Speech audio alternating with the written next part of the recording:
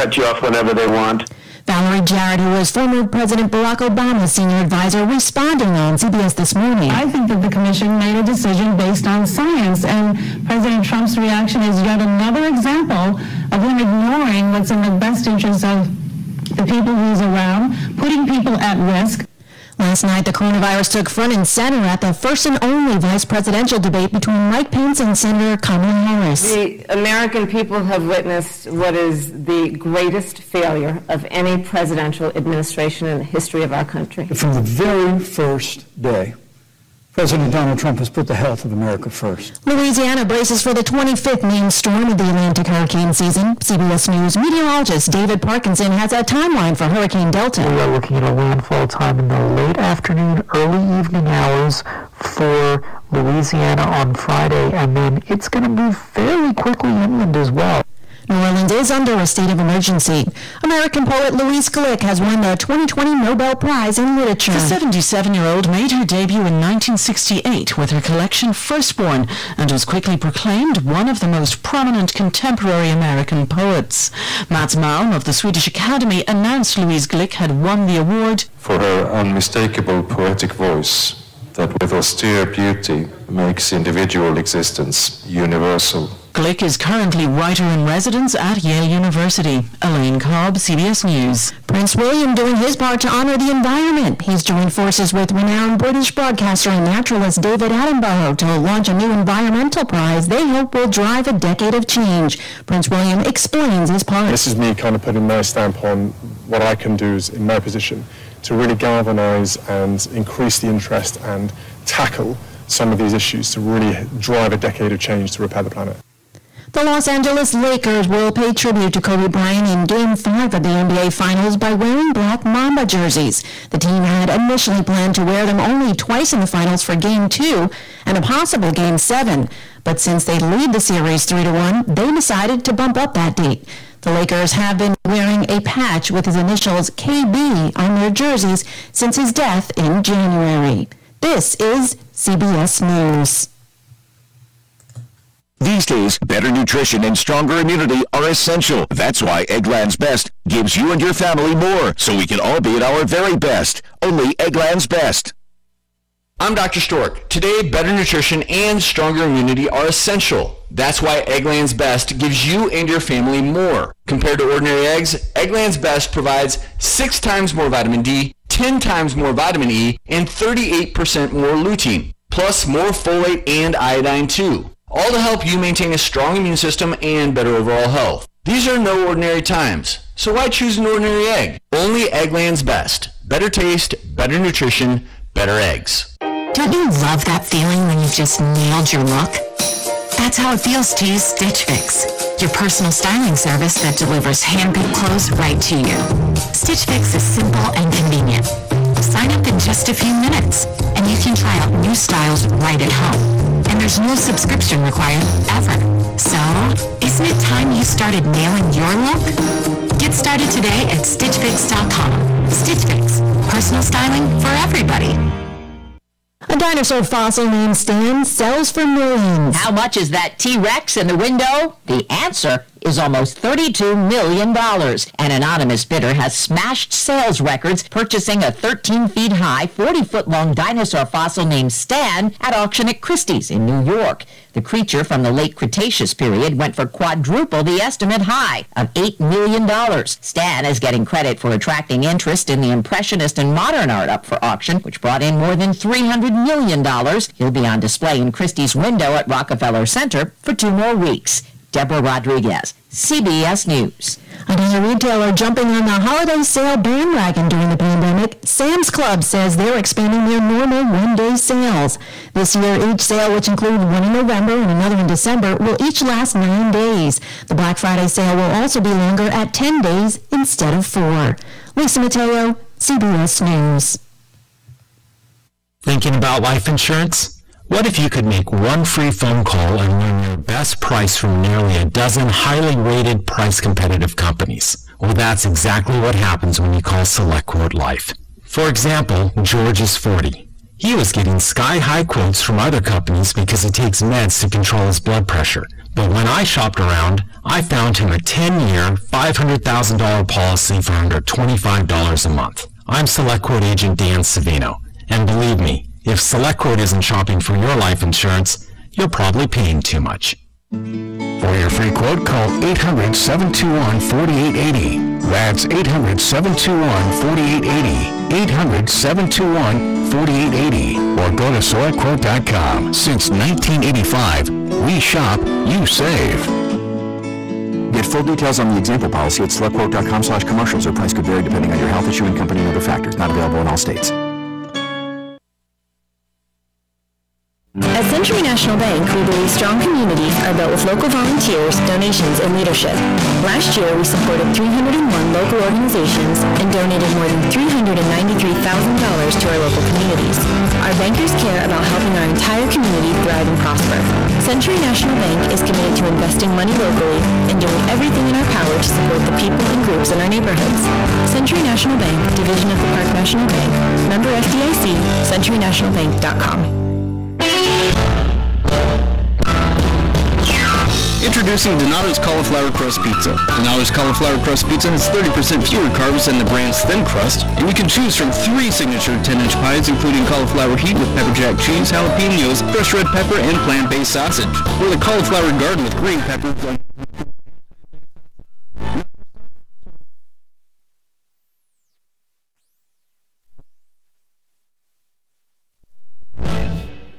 What in the world is going on now?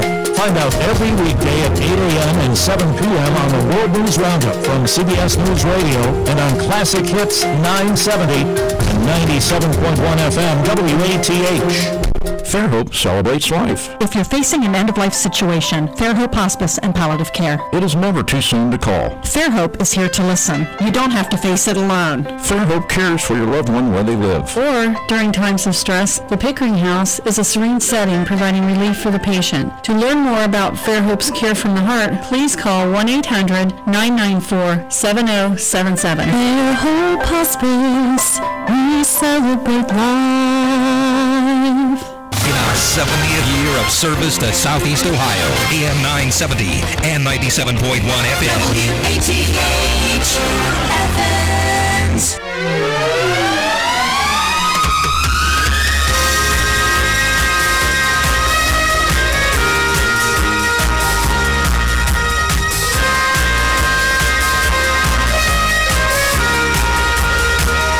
WATH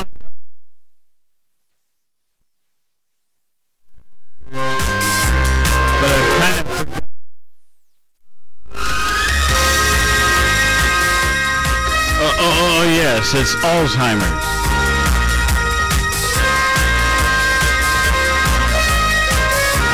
It's kind of a lousy joke. I should not have done that. Anyway,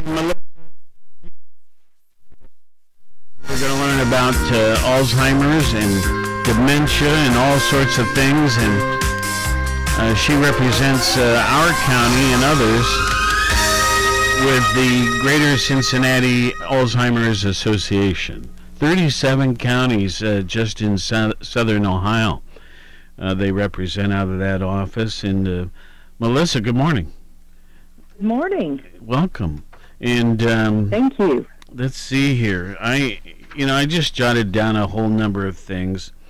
Been talking with different people socially at different like dinners and stuff the last week or two, telling them that this show was coming up, and there's a lot of interest. And first of all, what is your personal role with the Alzheimer's Association?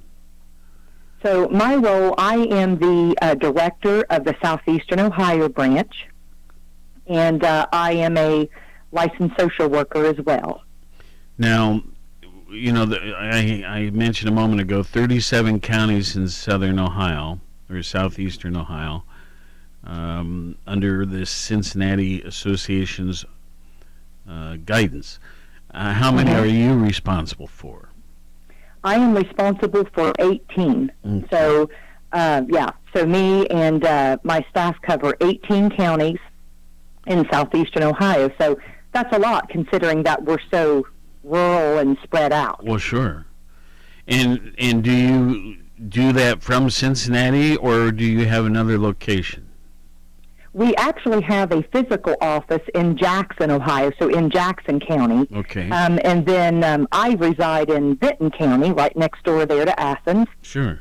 And right now we're working from home because of COVID and all of those issues. Yeah. So normally we're out and about traveling a lot to all of these counties, but right now we're not, because we certainly don't want to put anybody, at risk, because we do work with a frail and fragile population often. Of course.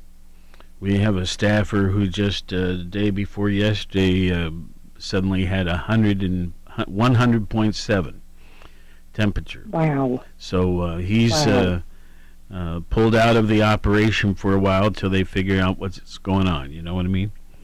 Yes. Well, let's hope it's not COVID. That's right. Well, I'm going to ask some really simple and well, never mind. I'm just going to ask questions. What is Alzheimer's? So, one thing that I always like to define with folks, because a lot of people will use the term dementia and Alzheimer's interchangeably, and many don't know, is there a difference, and what is the difference? Well, I'm told there is, and there is. My second question was going to be, what is dementia? But you do it your way.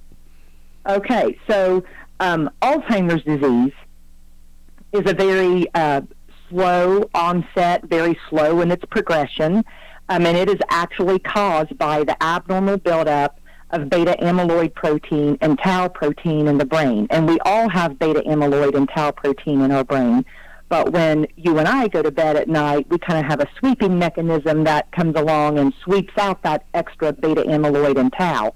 People with Alzheimer's disease, that is not happening, and that's how they develop this excess buildup, which then leads to all the nerve cell death that we see in the brain, which causes all of the issues and deterioration in the brain that we see. Now, so that's kind of Alzheimer's disease in a nutshell. These two proteins, how are they acquired? I mean, are there certain foods that are rich in them, or something like that? At this point, research hasn't drilled down and found anything like that. But on the flip side, research has found that, by eating, foods that are very, high in fat, processed, unhealthy, not eating clean, does increase our risk of developing Alzheimer's disease. So, I guess kind of, yes, they're saying that, but they haven't directly correlated that. But we do know that it does play a role in developing the disease. And I guess kind of our problem is that we haven't been able to figure out why in some people, why are they triggered to have this excess buildup of these proteins? And that's really what research is, trying to figure out. So, Alzheimer's. Now, what about dementia? So, dementia is really just an umbrella term that's used to describe a variety of conditions that cause cognitive impairment. So Alzheimer's is a type of dementia. So there are many types of dementia. We would never even be able to cover them all in this show. So when somebody has a diagnosis of dementia, which unfortunately is what a lot of people do receive in our area, it's dementia unspecified. So really that just means that, the physician, has discovered cognitive impairment, but they're not really telling you the why. They're not telling you the type of dementia. So it's like telling somebody they have cancer, but you don't tell them what kind of cancer it is. I remember years ago my Aunt Harriet was in her 90s, and her kids were, I used the term Alzheimer's, and very quickly my cousins corrected me and said, no, dementia. Now, yes. So the distinction, what are some of the things that one can experience through Alzheimer's that they wouldn't through dementia? Okay. So, I guess basically, what's the difference? Right.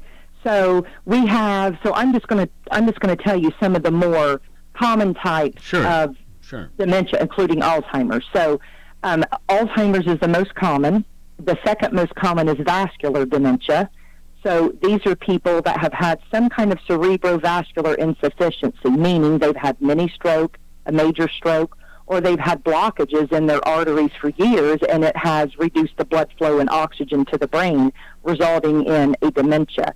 So people with vascular dementia, it can be a very sudden onset, where Alzheimer's is not sudden. It's very slow in its progression.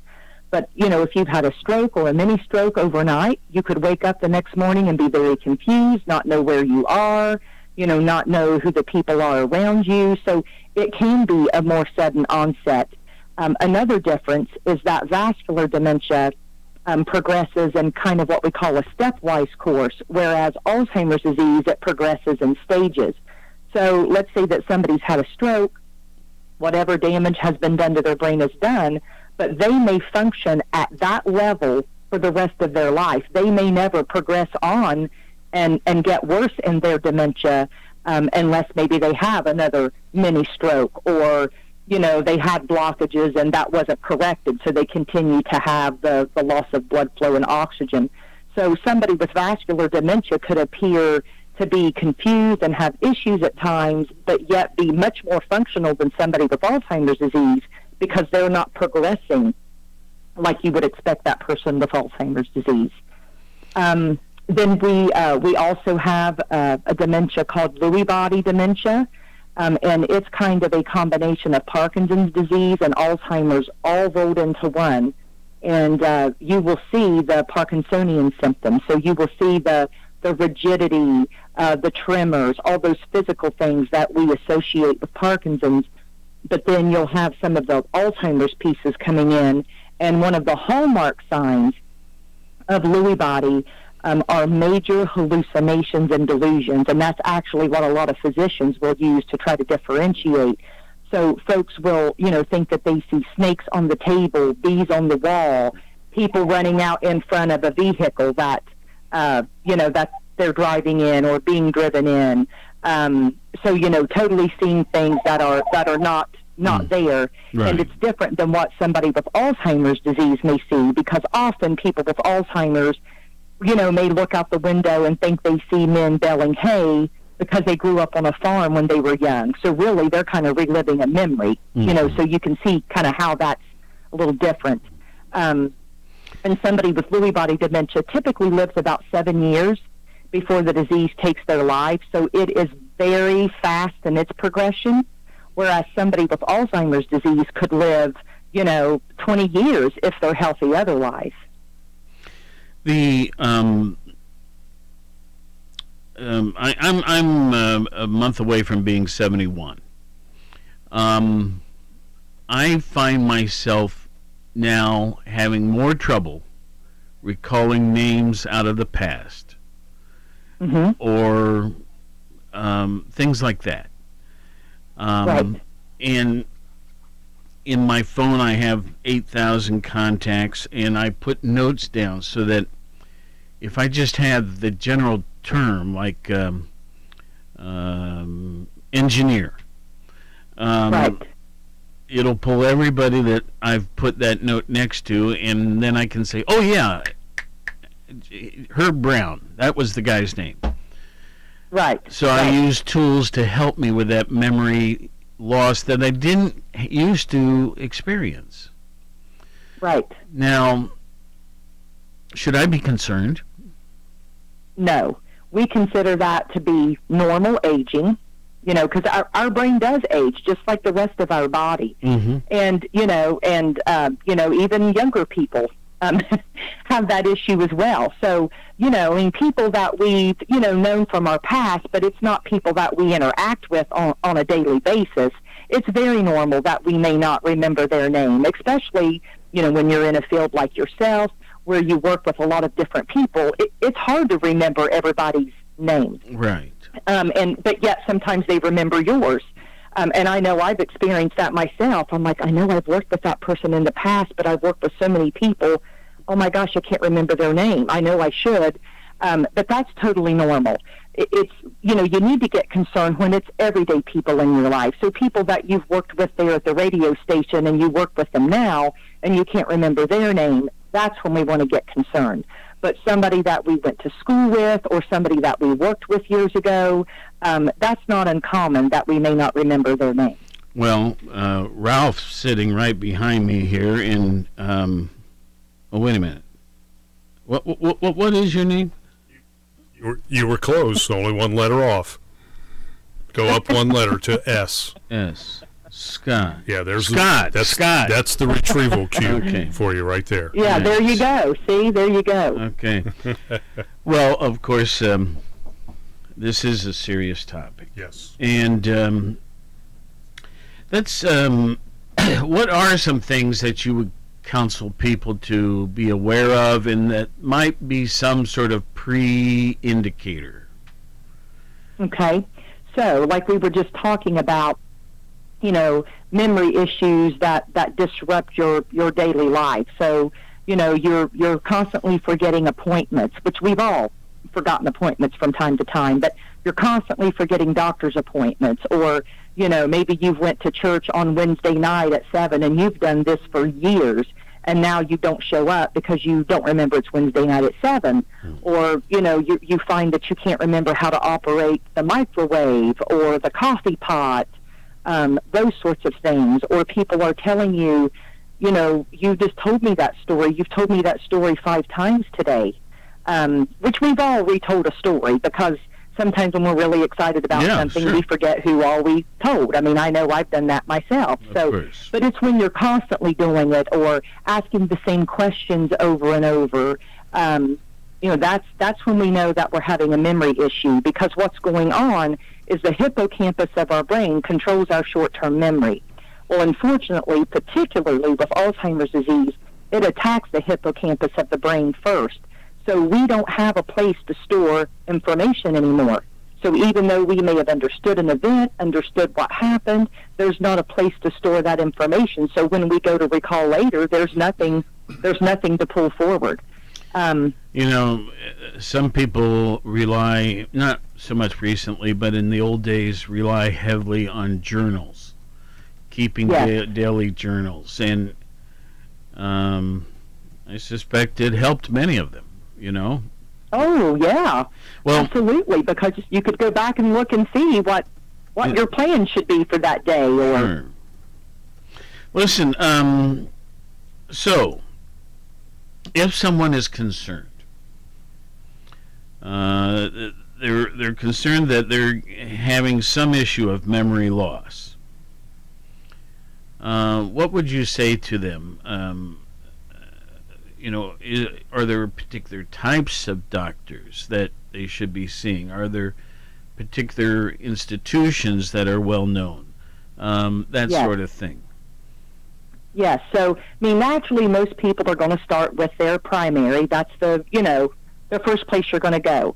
But what we don't want people to do is stop there, because, you and I both know that, a primary doctor is not intended to do some kind of deep dive assessment on you, nor do they have the time. But what the primary can do is start some tests to rule out any other condition that mimics dementia. So you want to ask for making sure that you don't have problems with your blood sugar, making sure that you don't have a thyroid condition. Maybe it's a new medication that was added, and now, that's kind of messing with your cognition. Making sure you don't have a B12 deficiency or anything else that could kind of be awry, low potassium. We could go on. You want to be screened for depression, because that mimics dementia, anxiety. And so those are things that your primary physician, especially the labs, can kind of get a jump on, because it could be an easy fix. We need to, before you just start getting all, really worried, find those things out. Make sure it's nothing else that's causing your issue. And then definitely go to either a neurologist. One of my favorites is a neuropsychologist, because they look at both, the body and the brain and behavior, and see how all of that interacts.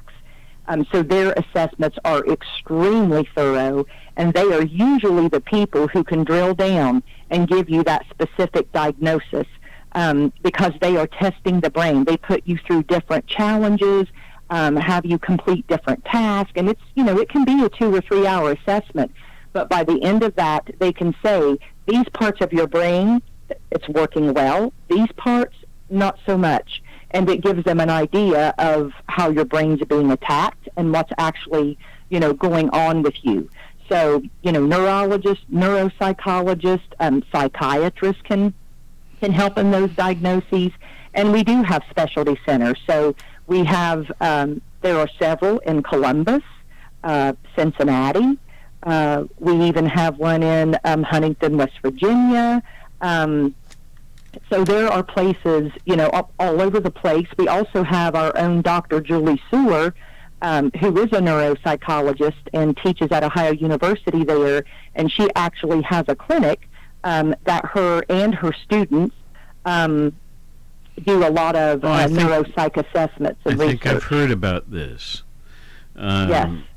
Now, the Alzheimer's Association of Greater Cincinnati, and you're part of that, but your responsibility is 7 or 8 counties in our zone. Now,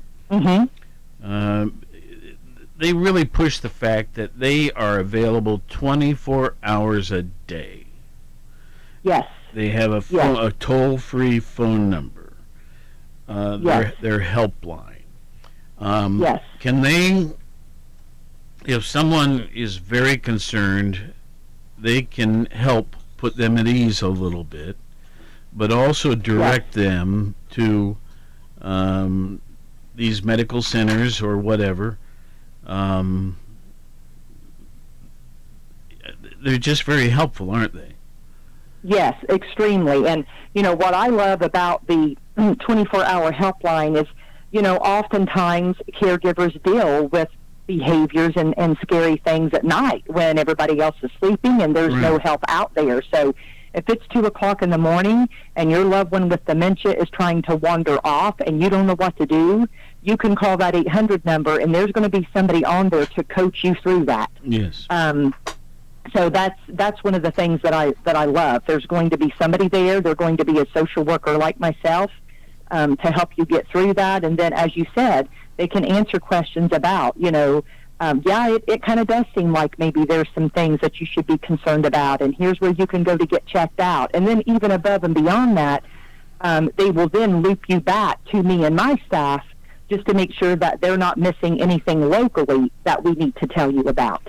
Now, let's move into some statistics or facts, figures, whatever you want to call it. By the way, folks, in case you tuned in late, our guest today is Melissa Deaver. Melissa, where are you today? Today, I'm actually working from home in Vinton County. Vinton County, okay. Yep. But Melissa is responsible for 7 or 8 counties here in southeastern Ohio with the Alzheimer's Association, which is, from a state point of view, there's 2 or 3, I guess, in the state. One in Cleveland, Columbus, and Cincinnati.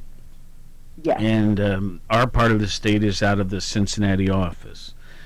Which, anyway, the point to this is facts and figures. What percentage, maybe that's not the right term, but I'll use it anyway, of people end up with either Alzheimer's or dementia? So what we say, it's about 6 out of 10 people. Really? Over the age of 60, yes. 6 out of 10? 6 out of 10 over the age of 60 will end up with a diagnosis of dementia. Scott, I said earlier, I'm almost 71, so I'm due, huh? Oh, well, let's hope not. Well, you know what I mean.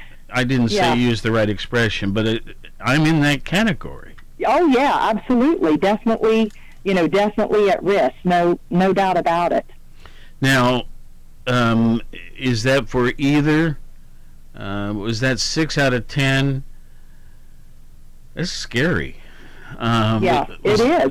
People don't realize, they really don't, how prevalent this disease is. Okay, there's been, again, from my cousins once, I told this story already, but like Alzheimer's seems far more serious than dementia. And they made me feel that way. Like, no, she doesn't have Alzheimer's, she has dementia. Oh, yes. Would you agree with that assessment, that it's less of a problem? No. Okay. Not at all. But you're hitting on a great topic and an issue, and we talk about this all the time, and I've experienced exactly what you experience. In people's mind, when they get a diagnosis of dementia, somehow they think that's a softer blow. It doesn't mean as much. That's not as bad as Alzheimer's, but they don't realize that it doesn't mean their loved one doesn't have Alzheimer's. It just means nobody thoroughly assessed your loved one enough to be able to tell you what kind of dementia they have. So, really, you're only kidding yourself if you think that means that they don't have Alzheimer's, because more than likely they probably do, and nobody has told you that. And then even furthermore, if you would develop, like we talked earlier, like a Lewy body dementia or a frontotemporal dementia, actually your time is much more limited than if you have Alzheimer's disease, because those are much more rapid in their progression and will take your life much, much sooner. So it's just... I mean, we all croak at some point, but listen to me, croak. We all pass at some point, but is Alzheimer's or dementia always a death sentence earlier than normal? Typically, yes. However, like with Alzheimer's disease, for instance, because it is so slow in its progression through your brain, if you are healthy otherwise, if you have a healthy heart, and you're in pretty good shape otherwise, you can live a long time with this disease.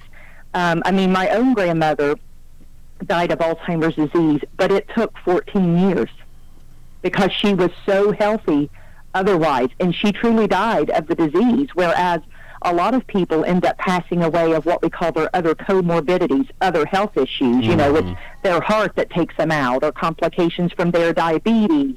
But if you're pretty healthy otherwise, you can live a long time with Alzheimer's disease. Now, some of the other dementias, not so much, because they're a little faster in their progression and deterioration of the brain. In preparing for this show, I came across this list. It says, know the 10 signs. Yes. And walk us through some of that. Okay. So the first one that we talked about, of course, was the memory, issues that interfere with daily life. Okay. Not being, we talked about that. And then also, not being able to do simple tasks and things that you were once able to do, really with no problem. So challenges in planning or solving problems. And what we see here, a lot of families will report, somebody who always was big about balancing their checkbook, knowing how much money they had in the bank, always paying their bills, which a lot of people in your generation, that was a big thing. Like, you did not fail on paying your bills. Right. And so now they notice that, they're getting shut-off notices. The bills aren't paid. Their checkbook's a mess. They're overdrawn on their account because they just can't figure that out anymore. And then some people we've seen, even if they can still balance their checkbook, it takes them like all day to balance their checkbook, when before, they might have had that done in an hour. Right. So those are some of the things we see there. And then difficulty completing familiar tasks. So, for instance, maybe somebody who loves to mow the grass, and we've had this happen. They get on the lawnmower, but they can't remember how to engage the blade. Or somebody who's always cooked, and they get ready to make their famous apple pie that they didn't even need a recipe for, and they get out the flour for the crust, and that's as far as they get because they can't remember what comes next. So something they've always loved to do, now they're really, having a hard time doing that. confusion with time or place. So people, sometimes forget where they are, how they even got there. Of course, keeping track of seasons. We'll often have people who are dressed in shorts and flip-flops, and it's February. Now, I know we have college students do that at OU. I've been known to do That's it. That's normal for them. Yeah. And I'm a little crazy, too. But, no, okay, now there's another expression I saw somewhere, the stages of Alzheimer's. Are there typically 4 stages or 17 or 2? Well, normally what we say is there are 7 stages of Alzheimer's disease. Okay. But what we do when we interact and talk with people, we stick with 3. We stick with what we call a mild, moderate, and severe, because really what those 7 stages are is mild, moderate, and severe broken down into more detail. So, whether you're at the early stage, mid-early stage, late early stage, and so on. In the case of a severe designation, does that person require, shall we say, full-time assistance? Yes, definitely, because at this point in the severe stages or late stages of the disease, the person is usually often mute, not talking at all. They typically are bedbound, so they can no longer walk or move without assistance. They're usually incontinent of their bowel and bladder. Typically they are even having trouble eating because they're choking and aspirating when they eat. So it's at that point, it's even more than I'm worried about they're going to wander outside or turn on the stove, because they don't even have the ability to do that. But they're down to the point that they're losing the most basic functioning of their brain. And so it's a very deteriorated state. Now, give me a simple example of how Alzheimer's disease is diagnosed. Okay, so typically, you should start out with, like I talked before, having all the labs, because we're trying to rule out anything else. You definitely want to have, MRIs, CAT scans, looking at the brain, because we want to see, have you had a stroke? Do you have fluid on the brain? Could it be a tumor? So there again, you're ruling out. And so typically, once a physician has went through all of that, and then if they go through like a neuropsych assessment to see how your brain is functioning, then they can arrive at the conclusion, okay, I've ruled out anything else, so it's kind of a rule out. I'm ruling out anything else that could be causing this issue, and I'm seeing the deterioration and functioning of the brain.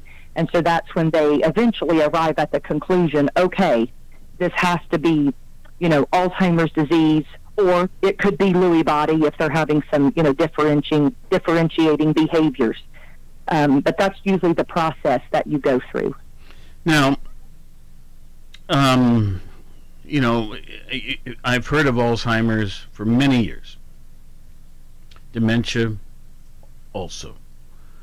Right. And it seems to me that there's probably a whole bunch of labs around the nation researching, maybe not to the same degree as COVID right now, but trying to figure out how to cause fewer cases of Alzheimer's. Now, absolutely, this research in progress, what like 6 months ago, did somebody say, hey, I found something that could really mean something? Or, just give us a sketch of this whole concept of research in progress. Okay. So they had, back in July, they have what's called the AAIC conference, and it's really the Alzheimer's international conference. So they're having researchers not just from the United States, but all over the world come together and share their research. And so one of the things that they're working on, and they've been working on for a while, but they needed to develop it further, is being able to see the buildup of beta amyloid protein in the brain through testing. So what they have, in fact, been able to do now, and they're actually doing some research around it right now, is being able to do what we call a PET scan, and they use a specific injection to kind of illuminate the brain, and they are able to see the buildup of beta amyloid protein in the brain before anybody even shows the first sign or symptom. And that's really what they're trying to do, because the disease attacks your brain 20 years before you show signs and symptoms. Wow. So the thought is, if they know that you have a family history, or, you know, you have some risk factors, if they could get in there and find out that you have this, you know, what if they gave you some Alzheimer's medications, or a medication that they developed that could actually slow the disease? So that's kind of the thought behind that. They also have been able to see the buildup of beta amyloid protein in spinal fluid. You now, know, that would require a spinal tap. I didn't mean to interrupt. I'm adopted and have very little knowledge about my birth parents or birth family medical stuff, right? Right. And, you know, I've had some docs that wish we did know this. I've had some docs that said, you're better off not knowing. And, you know, right. Like, why worry about something just because it happened to somebody in your family? But anyway. Right. But if someone wanted to, they were severely concerned about these things, would you advise them to go to their doc and try to just determine a few of these things? Yes, absolutely, because, you know, the thought is this, and just kind of what you alluded to, that, you know, some physicians say, well, you're better off not knowing. But and people think that about, of course, Alzheimer's and other types of dementia. Why would I want to know? But the reason you do want to know is because you can begin to prepare yourself and your family and make plans while you still have a cognitive ability to make, you know, these decisions. Because of all my years being a social worker and working with families, one of the saddest things to watch is when somebody didn't do that, and now they're in the middle stages of the disease, and they're beyond making any decisions, and then their family is absolutely struggling. They want to make sure that they're making the right decision for mom and dad, and, you know, would mom, and there can be disagreements, you know. There can be disagreements, too. Yes, and so they don't know if they're doing what mom and dad really wants them to do, because, you know, if mom or dad is at the point that they don't understand that maybe they need to go to a nursing facility, and they're looking at you saying, I can't believe you're doing this to me. But if you had a conversation with them early on and they said, look, if it gets to the point that you can't take care of me, know that it's okay that you put me there if you have to. I mean, just what a great relief you would be giving your family, and planning with your money, planning your care. This is what I want you to do. You know, I want you to pay somebody privately, or I want to go to adult day, or don't you dare hook me up to a feeding tube. You know, you can have all of those discussions and get prepared, and that's really the benefit. Let's go back to this protein business. Is if someone is showing excessive amounts or unusual amounts of these two proteins, is there a way, I'm going to say, through their diet or through medication to reduce that stuff?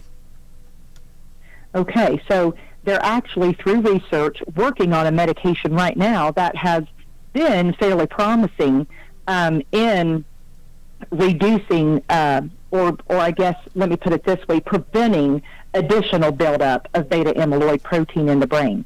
So they're doing research, further research, because you've got to go through several trials and steps before they'll ever approve it. But they're looking at that right now. So if we had something like that and you could give it to people, you know, the moment you notice anything, you know, if it at least could prevent them from getting worse, wow, that would be miraculous, you know, in and of itself. And then as far as diet, what we know is this, that if you eat a clean diet, like the Mediterranean diet, or they even have a diet called the MIND diet, M-I-N-D, and you can look it up online. But it's basically clean eating, staying away from carbs, staying away from processed foods, eating natural foods, really the way our body was intended, that can help reduce your risk, because high blood sugar, high cholesterol, high blood pressure, obesity, all of those things increase your risk of developing the disease. So by being able to control those issues and eating healthy, it does reduce your risk. Now, periodically you come across an advertisement or in a drugstore or something like that. Let me see. I'm trying to find the name of something. Okay, here we go. Prevagen. Right. Ginkgo biloba. Different things that they claim can help your memory, right? Right. Do you hold any faith in those? Not really, because there hasn't been a lot of research, around those. Good scientific research around those treatments to indicate that they are effective. So we really, tell people to be very careful about, anything making a claim that it's going to improve your memory or going to help you overcome Alzheimer's, because there's just not the scientific research to support it at this point. Now, if you talk with your physician and they don't think that the, medication or treatment is going to hurt you, then, you're more than welcome to go for it. But just be careful about what you believe. Well, listen, the Alzheimer's Association of Cincinnati, which covers our region, was first founded, I guess, in 1983. Mm-hmm. You never close. You're always available for help. And when you think of help, there's so many, there's someone who says, I have Alzheimer's. I don't know what to do. There's another component where family, caregiving, resources, brain health, community options. You folks have knowledge of a lot of this stuff and want to help the families and caregivers and so on. And there's a toll-free number, folks. I'm going to give you a few minutes to get a piece of paper and a pencil. But this is a helpline. It's there 24/7. 365 this year, 366 days a year. Yeah. And so maybe it's simply this: 1-800-272-3900. 1-800-272-3900. And now let's talk a little bit about community participation. You have events that bring Alzheimer's patients and caregivers and people that have had it in their families, so they want to be supportive to others together. Like there's the walk, right? Right. Yes. Yep. Now tell us about that. Okay. So the walk was just last weekend. Okay. And of course it couldn't be in person because of COVID. But they had the Promise Garden set up right there in front of the community center in Athens, and so there are different colors of pinwheel flowers that represent those with the disease, those who care for folks with the disease, those who have someone who's passed away from the disease. Right. And then those who are involved in the walk just kind of hold their own little walk with their team and walk around their neighborhood or local park. And so folks can still get involved in that. Actually, it goes all the way through December 31st. So if folks want to do that, they can still sign up, and they can go to alz.org/Cincinnati to sign up, or they could call that 1-800 number, and they would put you directly, with us, so we could get you signed up if you want to participate. And just like you said, the money, most of the money that we raise goes to research. We fund a lot of research. We are the biggest funder of research. And then another portion of that money actually goes to help us provide the programs and services that we have in the area that are free to everyone. Well, I'm sorry to have brought up something that started a week ago, but no, you have other get involved. You have other events too, right? Yeah, they have like the longest day, which that occurs in June, June 21st, summer solstice.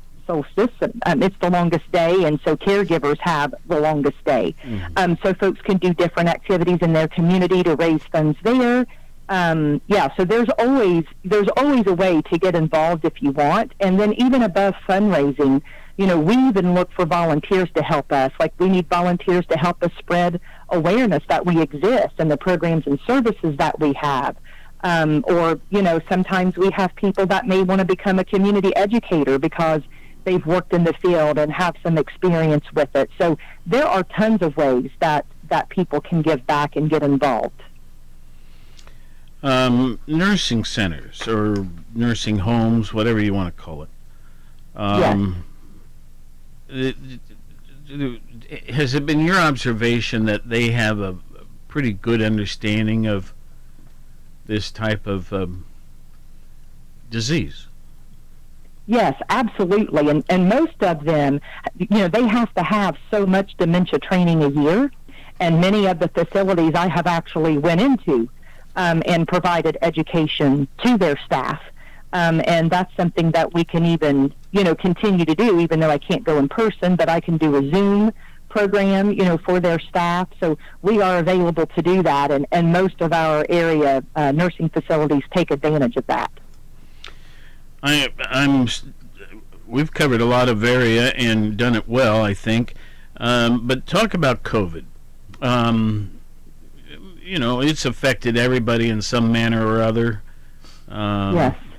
How has it affected what you folks do and also what your patients must do? Right. So, of course, with us, it kind of halted all of our, in-person interaction. And so we kind of had to pivot and, start doing everything virtually. So, we have virtual education that we do every day of the week. And it's on Zoom. And, if folks are interested, they can call that 800 number and we'll get them hooked in. I also have a Facebook page for the Southeastern Ohio branch, and I do weekly Facebook Live education programs twice a week. So they can just click right on the Facebook page and they can have an education program. We do a memory cafe for caregivers with dementia. We do that every Friday, and that's on Facebook Live. Just yesterday, there was a comedy improv program on Facebook Live that one of our volunteers wanted to do, and he's a comedian, so he did that for caregivers. Interesting. So there's, and we still do our family care consultations, which is one of my favorite things to do, where we meet with families to help them understand the disease, how to get a diagnosis, how to deal with the behaviors, how to get ready legally and financially, and what resources are out there to help you care for the person now and in the future. And, of course, we're doing that by phone because we can't, meet in person. And then with our support groups, of course, those can't be in person now, but we are doing them by phone. And we're also doing some of them by Zoom. And once again, folks can call that 800 number to find out about those. And I find that to be very, very helpful, especially now. And really what we're finding out with caregivers that we reach out to and talk with, they are feeling desperate right now because, Alzheimer's or dementia caregivers feel isolated anyway. They felt isolated before COVID. Because you just can't get up and go do what you want to do when you want to do it.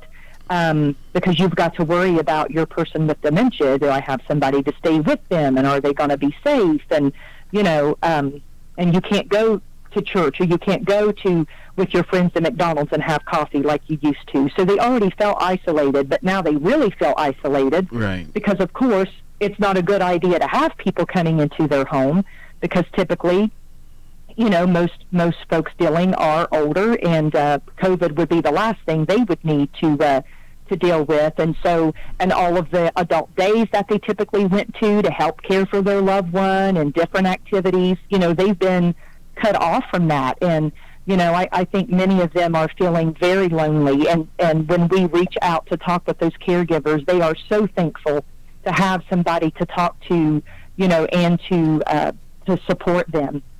And then, of course, for those that have loved ones in facilities, it's terrible, because that person with dementia doesn't understand why they're not coming to see them anymore.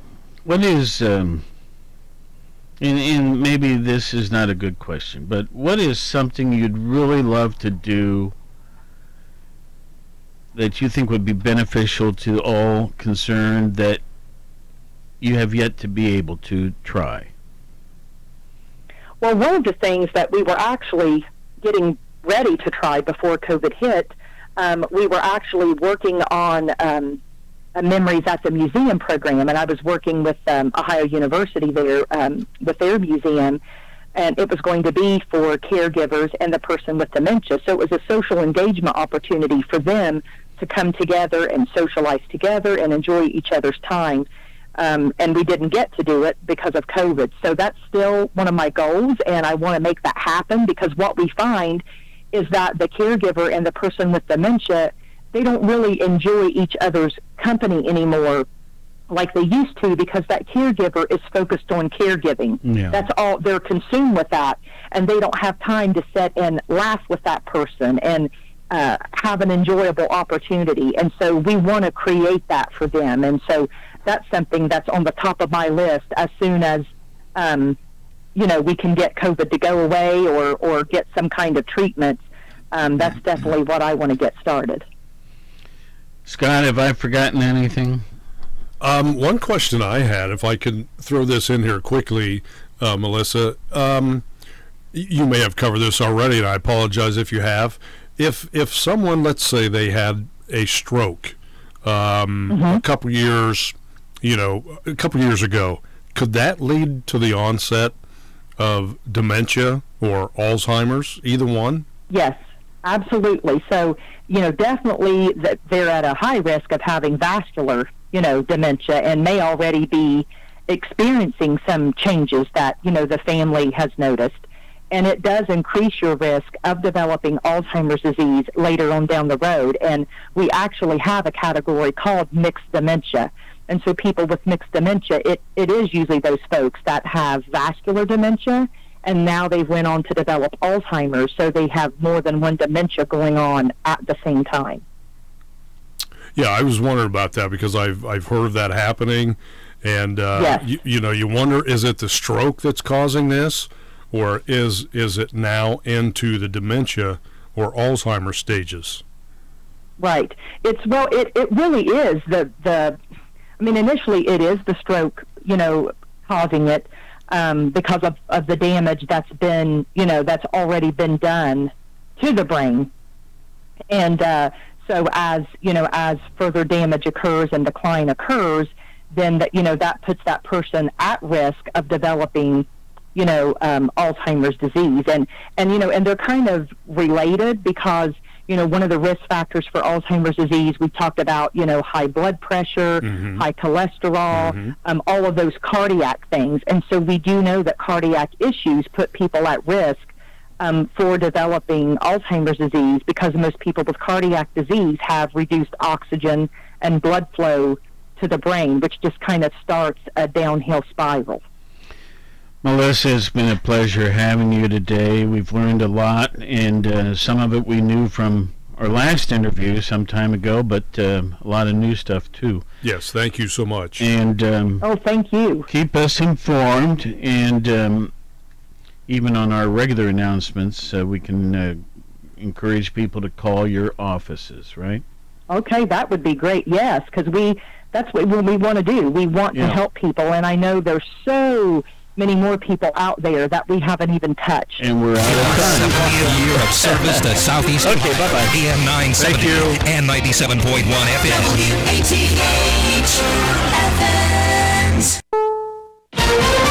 This is CBS News on the Hour, your home for original reporting. I'm Lisa Mateo. An early morning change to the format of the next presidential debate has the president sounding off. More from CBS's Stephen Portnoy. The Debate Commission says next Thursday's town hall forum would have the candidates appearing remotely. That's not acceptable to us. President Trump tells Fox Business he wasn't informed in advance and won't participate. That's not what debating's all about. You sit behind a computer and do a debate. It's ridiculous.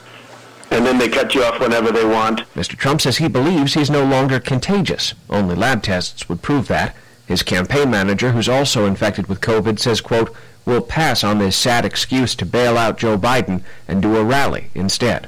Former Vice President Joe Biden weighing in on the president's response before boarding a plane to Arizona. If I'm going to follow the commission's recommendation, if he goes off and he's going to have a rally, I don't know what I'll do. Biden will be campaigning in the battleground state with running mate Kamala Harris today. A new study by the International Committee of the Red Cross finds half the people surveyed say the pandemic has negatively affected their mental health. Robert Mardini is the organization's Director General. Now is the time to expand investment in mental health and psychosocial support and maintain quality of care and services. A new jobless claims report says 840,000 people filed for unemployment last week. Bankrate.com's Mark Hamrick. New claims appear to have settled into a still historically high pattern, numbering in the 800,000 range since late August. The outlook remains quite concerning for several reasons, although we remain hopeful that the eventual availability of effective and safe vaccines will get us to a better place on a number of fronts. Residents along the Gulf Coast are bracing for Hurricane Delta, which is expected to make landfall tomorrow. CBS's David Bednar is in southern Louisiana. People filled sandbags Wednesday as they prepared to hunker down. Just 6 weeks after Hurricane Laura ripped through this area as a Category 4 hurricane. For us to actually have to go through this and witness this again, I mean, it's breathtaking. Jasmine Jack lost her Lake Charles home to Laura. That city was devastated by the hurricane, and its residents are still digging out of the wreckage. New Orleans is under a state of emergency. American poet Louise Glück has won the 2020 Nobel Prize in Literature. Matt's mom is the permanent secretary of the Swedish Academy. For her unmistakable poetic voice that with austere beauty makes individual existence universal. Gluck is a professor of English at Yale University in New Haven, Connecticut. She won the Pulitzer Prize in 1993. This is CBS News. CBS News Radio is your home for breaking news. With our team of reporters around the country and the world, we give you the coverage you can trust. Hey, it's Dana Cortez. DJ Automatic, Anthony A. With surprisingly great rates, State Farm is the real deal in care and home insurance, and State Farm agents are ready to help with personalized service so you can customize your insurance. I've been using State Farm for years. I love them. All this is backed up by award-winning, easy-to-use technology. You can manage your coverage, pay your bill, and file a claim with the State Farm mobile app. And it's a great price with even greater service. So when you want the real deal, like a good neighbor, State Farm is there. This is time that matters. A window of time to help protect the ones you love. Your preteen benefits from staying up to date with their well visits. This is your window of protection. Schedule their well visit now. Brought to you by Merck. Hi, I'm Bruce Fabrizio, inventor of Simple Green, the iconic cleaning formula known around the globe. Try a Simple Green product today, and if you're not 100% satisfied, I'll refund your money. Visit us at simplegreen.com. Simple Green!